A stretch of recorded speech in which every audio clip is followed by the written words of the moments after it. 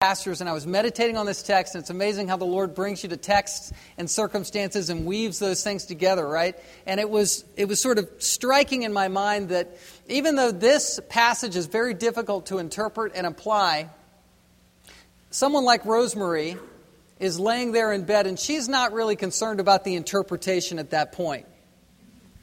The primary concern for her is, what do I need to do to obey this text? What do I need to do now? I'm desperate. I need help. I need comfort. I need assurance. I need my faith to be bolstered. I need to be buoyed up. I need to be buttressed. I want to know what to do. I would prefer to be healed in this life. And I just want to be faithful to the text. And so the priority of this text kind of screamed at me, and that is, we just need to obey the text and leave the results up to the Lord.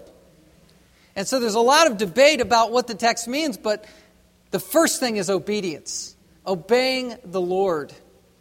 And so that's what we do. That's what living faith does. That's the point of the Epistle of James. We're kind of winding down with 3 more sermons to go, and the point of this book of the Bible is, what does it look like to be alive spiritually? And so that's the soul of even a command like this. This is not a formula that guarantees an outcome that we can predict, as much as an expression of what it looks like to call for help because you're alive spiritually. And you're calling for people who are leaders in the church who are alive spiritually. And you want to express living faith in a desperate situation. That's the soul of this text. If you look at verse 16, just to skip one verse ahead, I found sort of tracks to run on as we look at this remaining section in James 5. It's one track with 2 rails. What do you do when your life is desperate, when you're on perhaps your deathbed situation? What do you do? Well, 2 things. And you'll see these 2 things pop up through the rest of the verses here. 1, you pray. You pray. Look at James 5:16. Therefore, confess your sins to one another and pray for one another. You pray. And second, you confess your sins. You confess sin. You're squeezed. You could be at the end, and you want to be right with God. You want to leave everything on the table.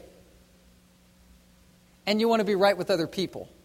So as appropriate, in appropriate venues, you're confessing sin in this kind of extreme, dire situation. And that's what we see here in the text. That's what we'll find here. 2 ways that weakened believers are made strong. Well, 1, energized prayers, and 2, transparent confessions. 2 things are going on in the heart during this moment. And sometimes these confessions are beautiful. They're not all negative confessions. It's just transparency all over the place. Because there's no reason not to be. You're just wide open. And you're praying, and you're energized in your prayer life. That's what's going on. Well, we begin the section in verse 13. This is where James is sort of opening the church up with 2 very general questions, 2 ways to sort of capture all of life in a believer's life with 2 questions. Is anyone among you suffering? And then, second question, is anyone cheerful? Well, first of all, if you're suffering, what do? This might sound selfish at first, but just follow along. He says, let him pray. So if you're suffering, which we know this church was, it was part of the diaspora, spread around, it was poor, it was hurting, it was being oppressed, perhaps extorted out of money, early church persecution is going on. What are you supposed to do? Pray for yourself. We have permission to do that. Pray for ourselves. Say, Lord, help me. I'm struggling. The word suffering here is a general term. It's general suffering. He's not yet talking about physical sickness. He's just saying, if you're anxious, you're depressed, you're ripped apart, you feel the pressure of life, pray about it. Category number 1. Category number 2. In verse 13, is anyone cheerful? Let him sing praise. Note, both of these responses are vertical responses. In all of life, on the two poles, the two extreme sides, whether you're suffering or whether you're cheerful, it's all pointing up. That's what James is saying. Open yourself up to God. Now, what does it mean to be cheerful and a command to sing? If you're cheerful, won't you just automatically sing? Well, if you're Spirit-filled, you will. If you ever want to know whether you're filled with the Holy Spirit, Ephesians 5:18 says, don't be drunk with wine, which really means being intoxicated with worldliness. Don't be intoxicated with worldly living, but be filled in the Holy Spirit. If you ever want to know if you're filled in the Holy Spirit, just ask yourself, am I someone who spontaneously sings praises to God? Because what's in you will come out. Because Ephesians 5:18 and the verses that follow say that believers who are Spirit-filled will sing songs and hymns and spiritual songs. And guess what? They'll sing and make melody in their hearts to God. And so if you have this new song melody in your heart, you look at a command like this and say, yeah, when I'm cheerful, it's all because of God and I'm going to give it back to Him. So that's James. He's sort of trying to capture the attention of the congregation in general. And then he targets a specific need. And that is where someone, whether by persecution, whether they were beat up or whether they are suffering from cancer or something that's taking their life, if you're sick in a very specific way, you need to call the elders of the church to come pray for you. It's kind of our first theme of this section. Verse 14, it's a third question here. Is anyone among you sick? What does he mean sick here? How grave is the situation? The word sick in verse 14 is a word that could be applied to people who are just exhausted or who are undergoing extreme fatigue. It's been applied that way. But when you take the sick word in verse 14 and marry it up with verse 15 and how James uses that word for sickness, he's talking about physical sickness. And sickness that's to the point of death. Because verse 14, where he says, is anyone among you sick, is really in the context of verse 15, where it says, God will save the one who is sick. That's a different word in verse 15. That's the word kamnon. And that word means sick like you're dying. You are terminally ill. It's a word that was used generically about in the Greek culture for documents that were threadbare documents that were withering away. This is a very physical text. It's talking about physical ailment. And even the use of oil here is talking about something that is applied to a person physically and literally. It's talking about a person who's sick. It's talking about a person who is incapacitated. They're in their home, okay? They're on their bed. They can't get up and go to the pastors or elders in this scenario. They're saying, elders, pastor, I need you to come to me. I need help. I can't get to you. I'm sending word out. Come, please help me. Like where the centurion said to Jesus, can you go to my son and help him? Or the parents, there's a little girl back here and she's died. She's our little girl. Or had you been here earlier, Lazarus, he'd be alive, but he's dead. I need your help. That's the dire circumstance we're talking about here. I'm on my bed and I'm calling for the shepherds of the church to come around me and help me. That's what this is talking about. Some people interpret this more in terms of an emotional exhaustion, so they can say, okay, well, that person, they'll be prayed for and raised up. But it's really more than that. It really is more than that. It's not a casual office visit. I think we, at the church, we welcome those office visits. We want to pray for you. We want to lay hands on you. We want to seek your physical healing. But this is a dire, desperate text. And I just want to paint it for what it is. And to frame it up in that way. It's a real physical sense. Well, who's this person calling? This person is calling for the elders to come. I just want to talk for a minute about what it means to be an elder in this situation. This person isn't calling just elders out there in general. This is a person that's calling the elders from his or her local church. This is a person that knows the shepherds to call, the ones that know him or her personally. It's where you're inviting people that you respect spiritually to come and do ministry over you. It's where you're becoming very vulnerable to men who are godly spiritual leaders in the church. It's the type of situation where if you have a loved one that's sick in the hospital and they're that sick, if the pastor or the elders aren't showing up, it's awkward. It's a problem. Because you have that expectation, because these are the shepherds of the church. The word elder is the word presbyteros. It's where we get the word for the Presbyterian denomination. It means older, or a person who is spiritually mature. There's another term that's used for the exact same role, the exact same office, and that is episkopos, which means overseer. It's the idea that a person is looking over people's lives. They're spiritually mature and they look over and watch over people's souls. Third term that's used for the same office, the same role, is the word poimen, which means shepherd. It's also the word pastor. It's people who are pastoring the flock, loving the flock, spiritually mature, and overseeing the souls of the flock. It's one office. 1 Timothy chapter 3, verse 1 says, if anyone desires the office of an overseer, it is a good thing. That's the word episkopos. Titus 1, verse 5 talks about how an elder is blameless, and then it lists the same qualifications that 1 Timothy 3 lists, which means it's the same office. If you look at 1 Peter, you might turn over there, 1 Peter 5, 1 and 2. Peter uses all three words, elder, overseer, and shepherd or pastor, in one set of verses to talk about one office.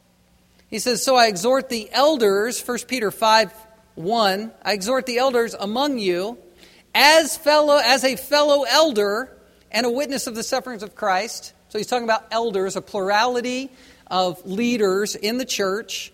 And he says, as well as a partaker in the glory that is going to be revealed. Verse 2, here he's using a verbal here, but he says, shepherd or pastor the flock of God that is among you, exercising oversight or overseeing.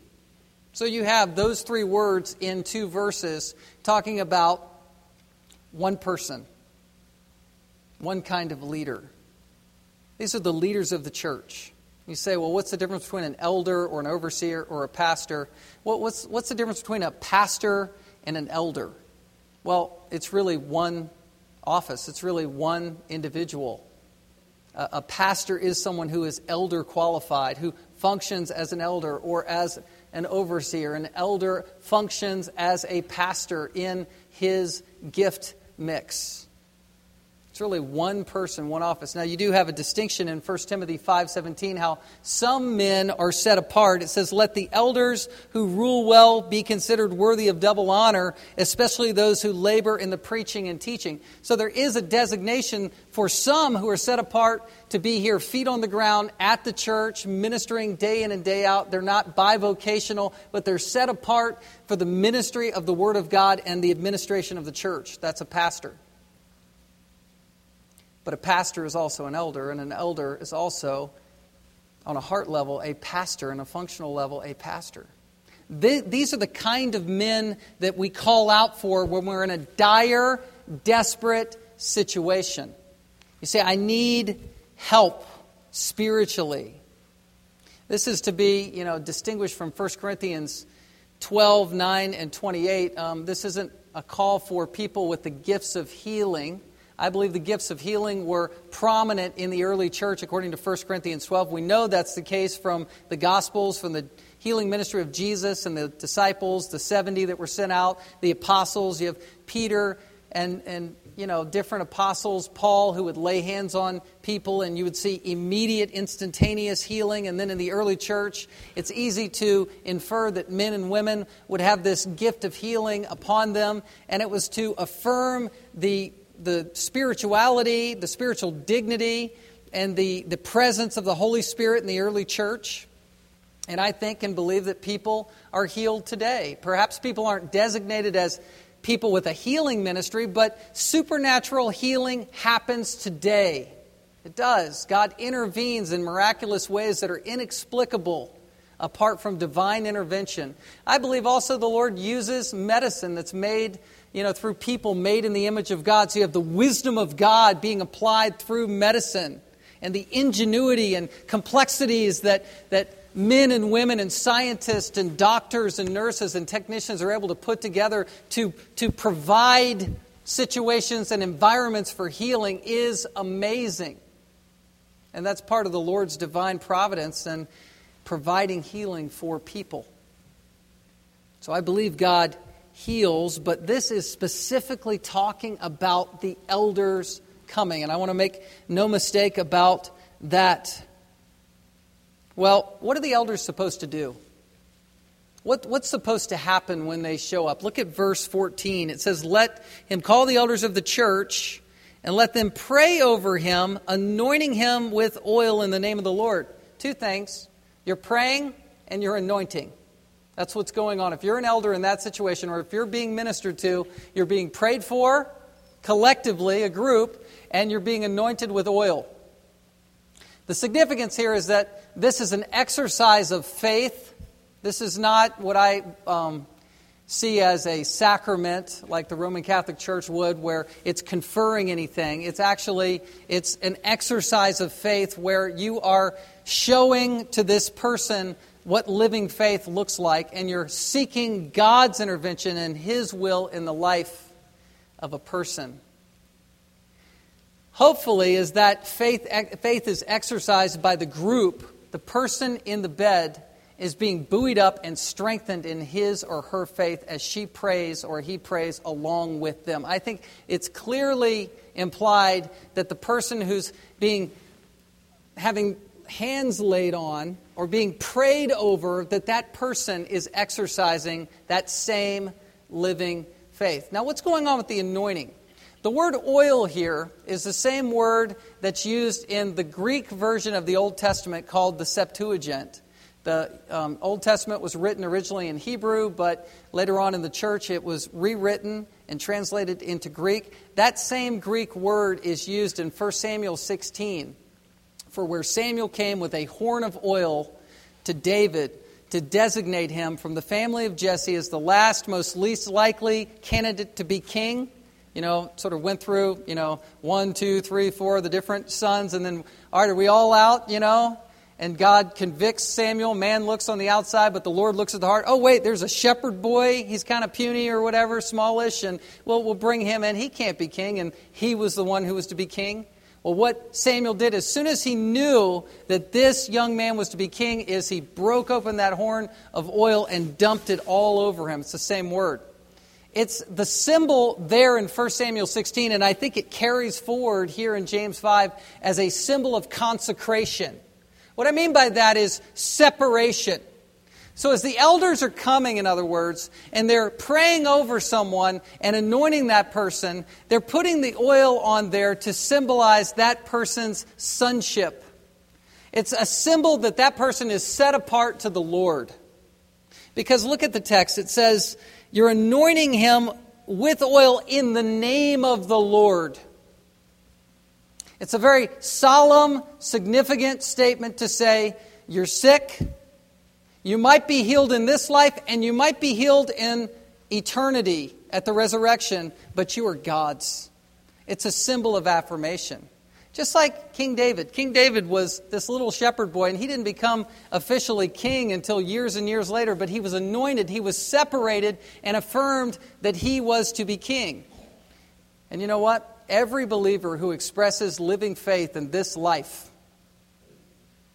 has the assurance, they are sealed by the Holy Spirit, that they are going to rule and reign with Christ as a co-equal heir for all of eternity. And so as the elders come, this is an opportunity to exercise faith and buoy up the faith of the person that lays there sick, but to affirm that child of God that they are set apart in this prayer time for healing that could happen now, but healing that will for sure happen at the resurrection in heaven. That's what's going on. Some people take this to be a medicinal use of oil, kind of like the Good Samaritan scenario where That person was beat up and wounded on the side of the road, and the Good Samaritan poured oil in the wounds medicinally, but I don't see that in the text. I don't think that's what the role is of these shepherds. They're coming to deal with a person's heart and to strengthen that person's heart in a dire situation. What do I mean by all this? I mean, how does this work out in the storyline of the Gospels, for instance? Well, you remember Jesus and his healing ministry? Every time that Jesus healed, what was Jesus' first priority? The faith of the individual. He was always looking to the hearts of the individual that he was going to heal, or the hearts of the people. When he would do miracles, when he would, create food for 5,000 people, his chief concern is that they would be hungry for him as God. Because he knows that life is a vapor. It appears for a little while and vanishes away. It's just a blip, and all of eternity is really what matters most of all. And so the first priority of Jesus when he would heal people is that people would know that Jesus was God. I think that's why at times he would say, I healed you. Don't go tell people, because I'm not the candy man that's coming to town to either feed you or heal you. I'm the Messiah. And so when Jesus would heal, he was not just healing to meet the need in the moment. He was trying to show to an unbelieving world that they need to believe that Jesus is God. And when you're on your deathbed and you're hurting and you're calling for the elders around you, your first concern should be eternity with Christ. In Mark chapter 2, you had 4 friends who were friends of a paralytic. You remember the story? You might turn over there to Mark chapter 2.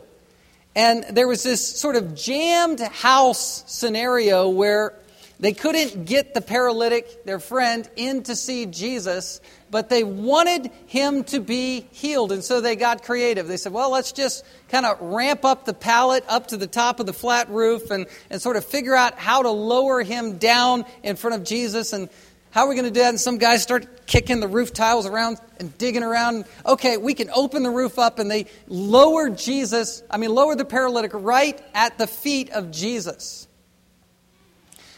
What's amazing to me is how Jesus looked at the faith of the friends first. Look at Mark 2, verse 5. It says, and when Jesus saw their faith, he said to the paralytic, son, your sins are forgiven. I think what's implied in this is that the paralytic was also a believer, because we're saved by grace through faith, right? I mean, that's the testimony of Scripture. But what was important to Jesus is that when Jesus was ministering to this man, that people knew that it was God who was forgiving this man's sin. And that the number one need this man had was not the need for him to walk again, or walk, maybe for the first time. It was for his sins to be forgiven. That's the priority. Anytime you have a healing that's going on, Jesus wants to display 2 things: that he's God, and that the ultimate soul healing, a person having their sins washed away, is what matters most.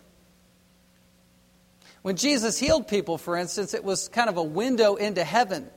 You know, the disciples, it says in Mark chapter 6, they cast demons out and they anointed people with oil and they prayed for people to be healed. Jesus healed people.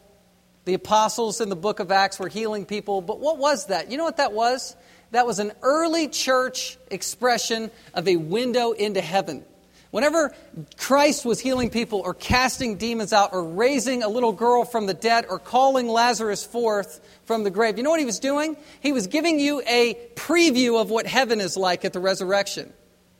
When he said, Lazarus, come forth, Lazarus was dead, and we know he was dead because the King James Version emphasizes that he stinketh, right? He was dead. And people were sad. Lazarus' sister was sad in that moment. Had you been here earlier, my brother would be alive. She was upset. Jesus was upset about that. But Jesus' number one priority was, after he said, Lazarus, come forth, was to display himself as the resurrection and the life. He said, I am the resurrection and the life. That was the point of the healing. It's that Jesus is God. He's the Lord over sickness. And in heaven, guess what? At the resurrection, there'll be no more dying, no more crying, no more sickness, and no more death, and no more demons. I know I said death twice in two sort of weird way, but all that to say, all that's gone in heaven.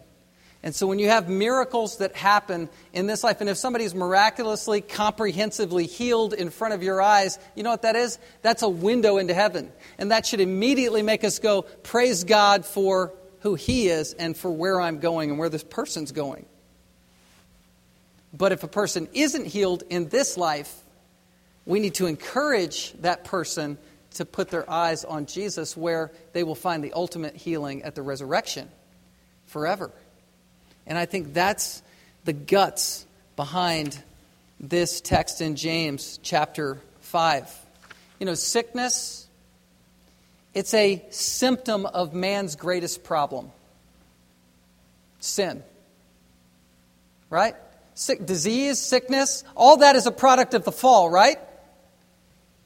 It's a horrible thing to watch people hurt and suffer and atrophy, but it's an effect of the fall and it's an effect of sin in the world. But it's a symptom. It points out to us our greatest need, which is being right with God through the blood of Jesus Christ on the cross. Healing, on the other hand, is a symbol of man's greatest need. It's a symbol of man's greatest need, which is salvation. Salvation. Man's greatest need is salvation.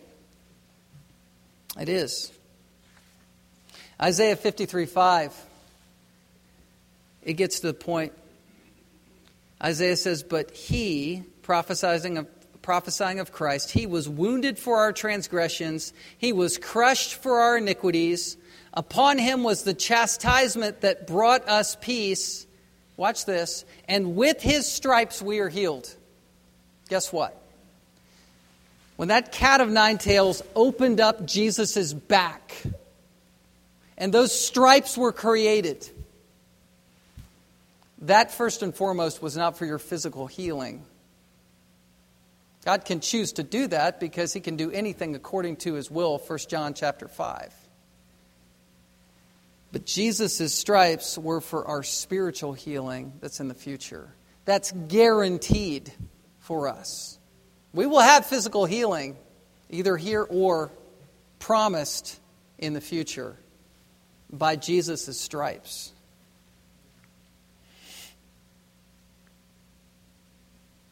First John 5:14, it does say if we ask anything according to His will, He hears us. And we know His will is His will.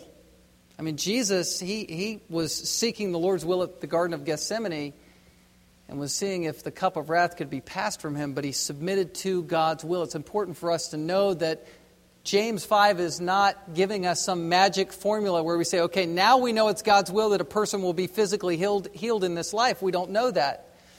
Paul as well in 2 Corinthians chapter 12 said regarding his thorn in the flesh, your grace is sufficient. Your power is perfected through weakness. And we need to remember that God uses suffering in His sovereign plan to make us more like Jesus. That's the point of James 1:1 and 2. That's why we can consider it joy when we go through crushing pressure in life, because He's conforming us through this marathon race all the way to the end to be like Jesus and receive the crown of life. But sometimes God does intervene and heals us nevertheless, and sometimes He gives us the grace to endure through it. You know, thinking of Rosemary and how she's sort of having light in her eyes for Jesus as she goes through chemotherapy. She has said it again and again and again that the principle of Scripture that is most comforting to her is that God will not put more on her than He puts in her to bear it up. And I'm learning more from her suffering than perhaps any Bible study or seminary class or sermon that I've heard in a long time, maybe ever. Because you watch a person's faith as they endure through the storm. And our faith is energized as we seek the Lord for miracle healing. That's sort of how it works in the kingdom of God. Well, back to James 5. James 5, this is, I think, future language. Look at verse 15. The prayer of faith will save the one who is sick. This is a promise. This is the healing promise. And some people get tripped up and they say, well, the prayer of faith, what is the prayer of faith? Did the prayer of faith happen this time, or did it happen that time, or was there enough faith or not enough faith? When is it going to work for me? You know, what was the right chemistry or formula? And I think that is really discouraging to think that way.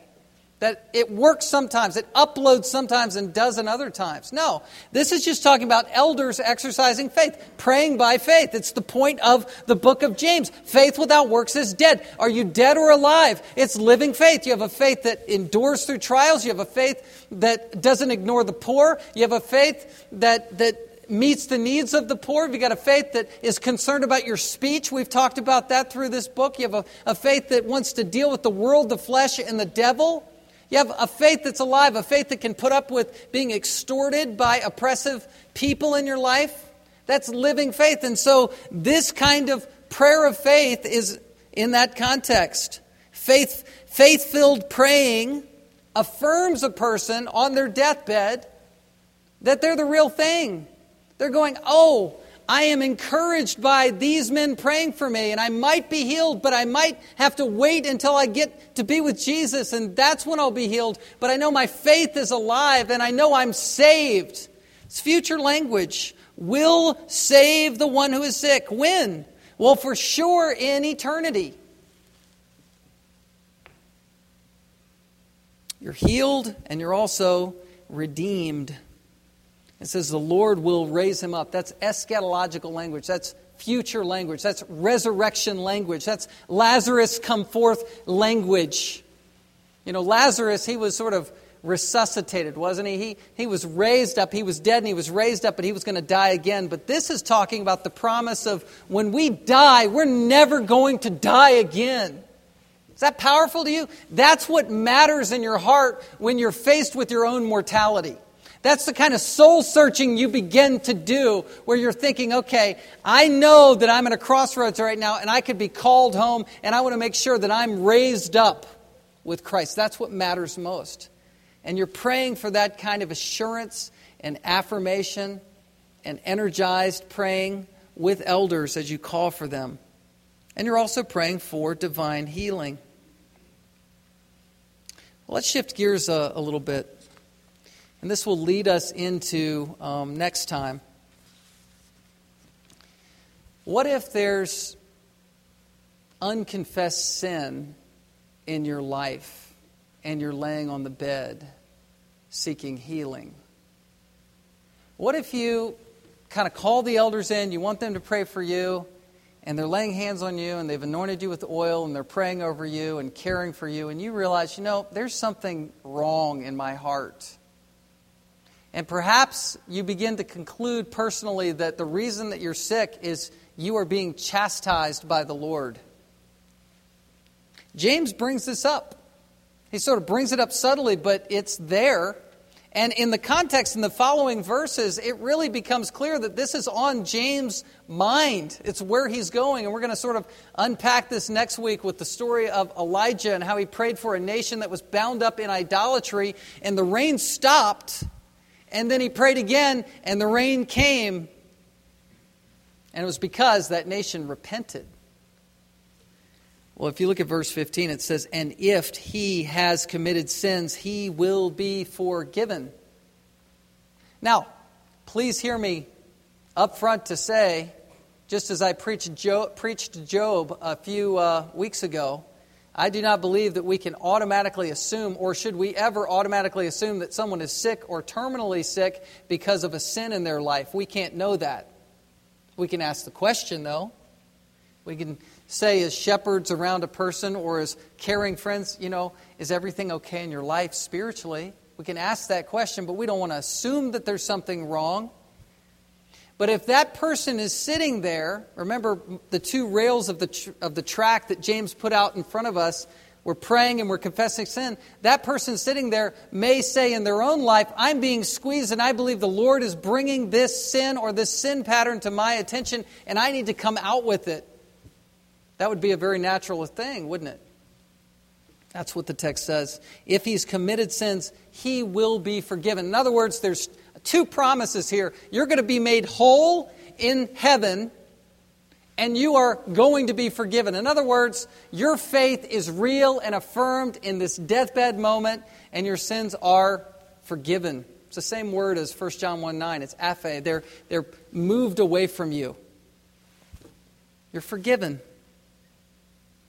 Transparent confessions. The first thing that happens in our life are energized prayers through this kind of suffering, and second is transparent confessions. You openly confess your sins. John 9. Again, we don't want to assume people are in sin. Remember John 9:1, where the disciples were walking by the blind man and they said, who sinned, this man or his parents, that made him blind? And Jesus immediately said, neither. This is for this person to display the glory of God in his life. So that could be the case. But on the other hand, there are times, and the text is saying it, where people actually are being chastened by God even to death in this life because they're sinning, and God is rooting that out. And sometimes I think the Lord actually takes people home early just to stop the sin. It's my son, it's my daughter. I want them to stop sinning. They're not repenting. I'm chastening them, so I'm taking them home to be with me now. And then things are made right there for sure. I think that happens. Look at 1 Corinthians 11, verse 30. This is the classic communion passage where people in the church were blaspheming the Lord. They were taking the Lord's Supper and using the wine to get drunk and sort of making the love feast into a party. And God said, enough is enough. And Paul warned the church at Corinth and said, verse 28, 1 Corinthians 11:28, let a person examine himself then, and so eat of the bread and drink of the cup. For anyone who eats and drinks without discerning the body eats and drinks judgment on himself. That's why I always warn us when we are at the Lord's table to do business with the Lord and make sure we're right and clean before Him, because we don't want to be under His chastening hand. But look at this. Verse 30, that is why many of you are weak. Now, let me stop you there. James 5:14, that's the same word for sick in verse 14. That's why many of you are sick, or that's why you're weak and ill. And look at this. And some have died, verse 30. Some have died because of this. That word is kamno. That's the same word that James uses in James 5:15. That's the deathbed word. Some have died because they blasphemed God. And perhaps this links with 1 John 5, where John talks about the sin that leads to death. It's where God just takes somebody home early. Remember the story of David where he lied and committed adultery, covered his tracks by committing murder, basically broke all 10 commandments in one fell swoop. You remember that? Well, in Psalm 32, David talks about, as a testimony, about the years of anguish and suffering that he went through because of his unrepentant state. And he said that my body is crying out like a wild animal, and how it was sapped. All his energy was gone, and it was like he was out in a desert fever heat. That's how it is with unconfessed sin, and that is the chastening hand of God. But when he confessed his sin and repented, the weight of sin was lifted off his shoulders.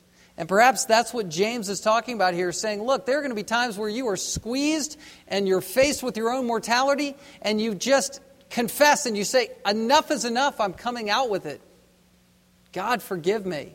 And so healing could come in this life, but it's for sure guaranteed in the life to come, because your faith is on display and you are affirmed as the real thing.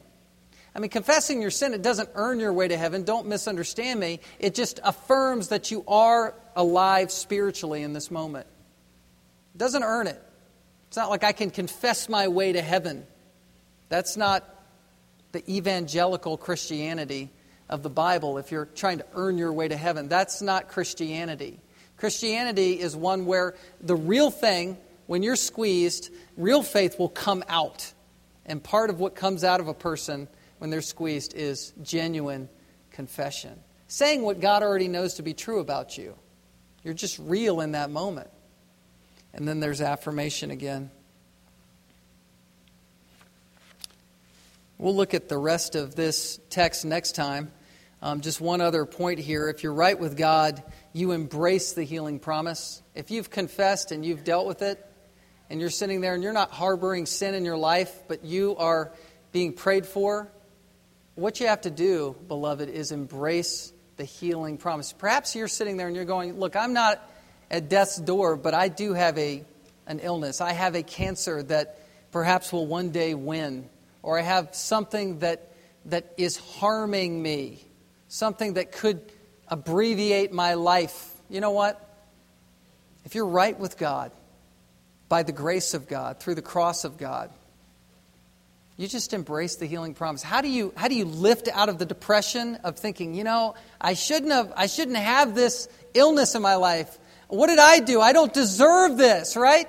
How did I earn this life? This disease or this sickness. Why isn't it leaving me? Well, if your heart is right with God, then you're in the best situation because you've got hope for ultimate healing. And you're supposed to embrace that promise. That's what lifts you through your life of suffering and struggle. That's how you endure through. And perhaps the Lord will heal you this side of eternity, but for sure in the life to come. All right, here's a few take-home points. A few thoughts of application. Number one, just 3 this morning. Number 1, you're not called to bear life and death trials alone. Life and death trials. If you think that Christianity is solo, you are selling your spirituality short. You're supposed to be open with other people about what's going wrong in your life so that you don't have to bear it alone. That is my encouragement to you. That is why you go to a Bible study. Do you go to learn the Word of God? Yes. But you go to Bible study so somebody says, how are you doing? And you have to answer them. And if you're honest, you'll say, not very well because ... And then off we go, and you're bearing one another's burdens, fulfilling the law of Christ, Galatians chapter 6. Right? And if you don't bear it alone in the lesser times, then you won't have to bear it alone in the greater times. Number 2, facing your own mortality begs you to know the state of your own soul. These crossroads moments where you don't know if you're going to make it or not, it makes you think hard about the state of your own soul. Let me ask you this. When's the last time you've visited somebody in need? Somebody who is facing their own mortality? Because when you do, you should go to them with counsel, with scripture, with encouragement, where you ask them, how are you doing spiritually? I mean, that is a loving question. You can say, well, that sounds like, Bildad, Eliphaz, and Zophar. There we go. You don't want to do that. Don't be Job's counselors. But you can say, look, how's it going spiritually? Is there anything I can pray for you about? I want to love you through this. Talk about the gospel. That's what a person needs in that moment. All right, number 3. Exercising faith is the only, I'm adding the word only, is the only way you experience comfort intended by God's healing promise. You know why?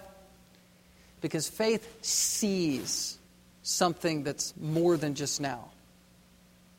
Faith. Some of the happiest people I've ever met are people who are in a shut-in situation. I used to do shut-in ministry where I'd bring communion to people, and they could barely get themselves ready for the visit of the pastor to come by, and I'd show up with communion, and they'd run out and they'd grab their list of paper about all the things they'd been praying for me about. I didn't even know who they were. Well, Pastor, I care about the church, I care about you, and I'm just praying for you. And they know things about my life. That's a busy, exercised faith. It's not a depressed person. That's a joyful person that gets it. They're throwing the old tent off and they're going home. That's where we all want to be. That's what James calls us to be like. People who are alive spiritually. Let's pray. Father, we thank you for time in your word, and we do pray that, God, your word would do its work in our lives of preparation, because we know trials are coming. We know we're going to be in this situation, either praying for someone or calling for prayer in our own lives. And I pray, God, that the text has done its work and is doing its work to make us ready for that. Lord, thank you for the promise of the resurrection, that we will be made whole. And Lord, I know that many of us have lost loved ones or have people who are struggling or are struggling ourselves. And I pray, God, that we would renew our thinking afresh in terms of what you have promised for us in glory. We thank you for the healing power that does happen this side of eternity.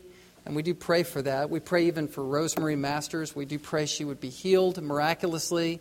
Lord, that it would be inexplicable healing that would confound the doctors to the glory of God. And Lord, that would be a gospel witness around Providence Hospital, that she would be raised up. We pray that for others who are hurting in our body, who need healing. We pray, God, that you would bring healing power in a divine, supernatural way, even today. And God, bolster faith all around. If people are here who don't yet know you, I pray you'd call them to yourself through the word. In Jesus' name we pray. Amen.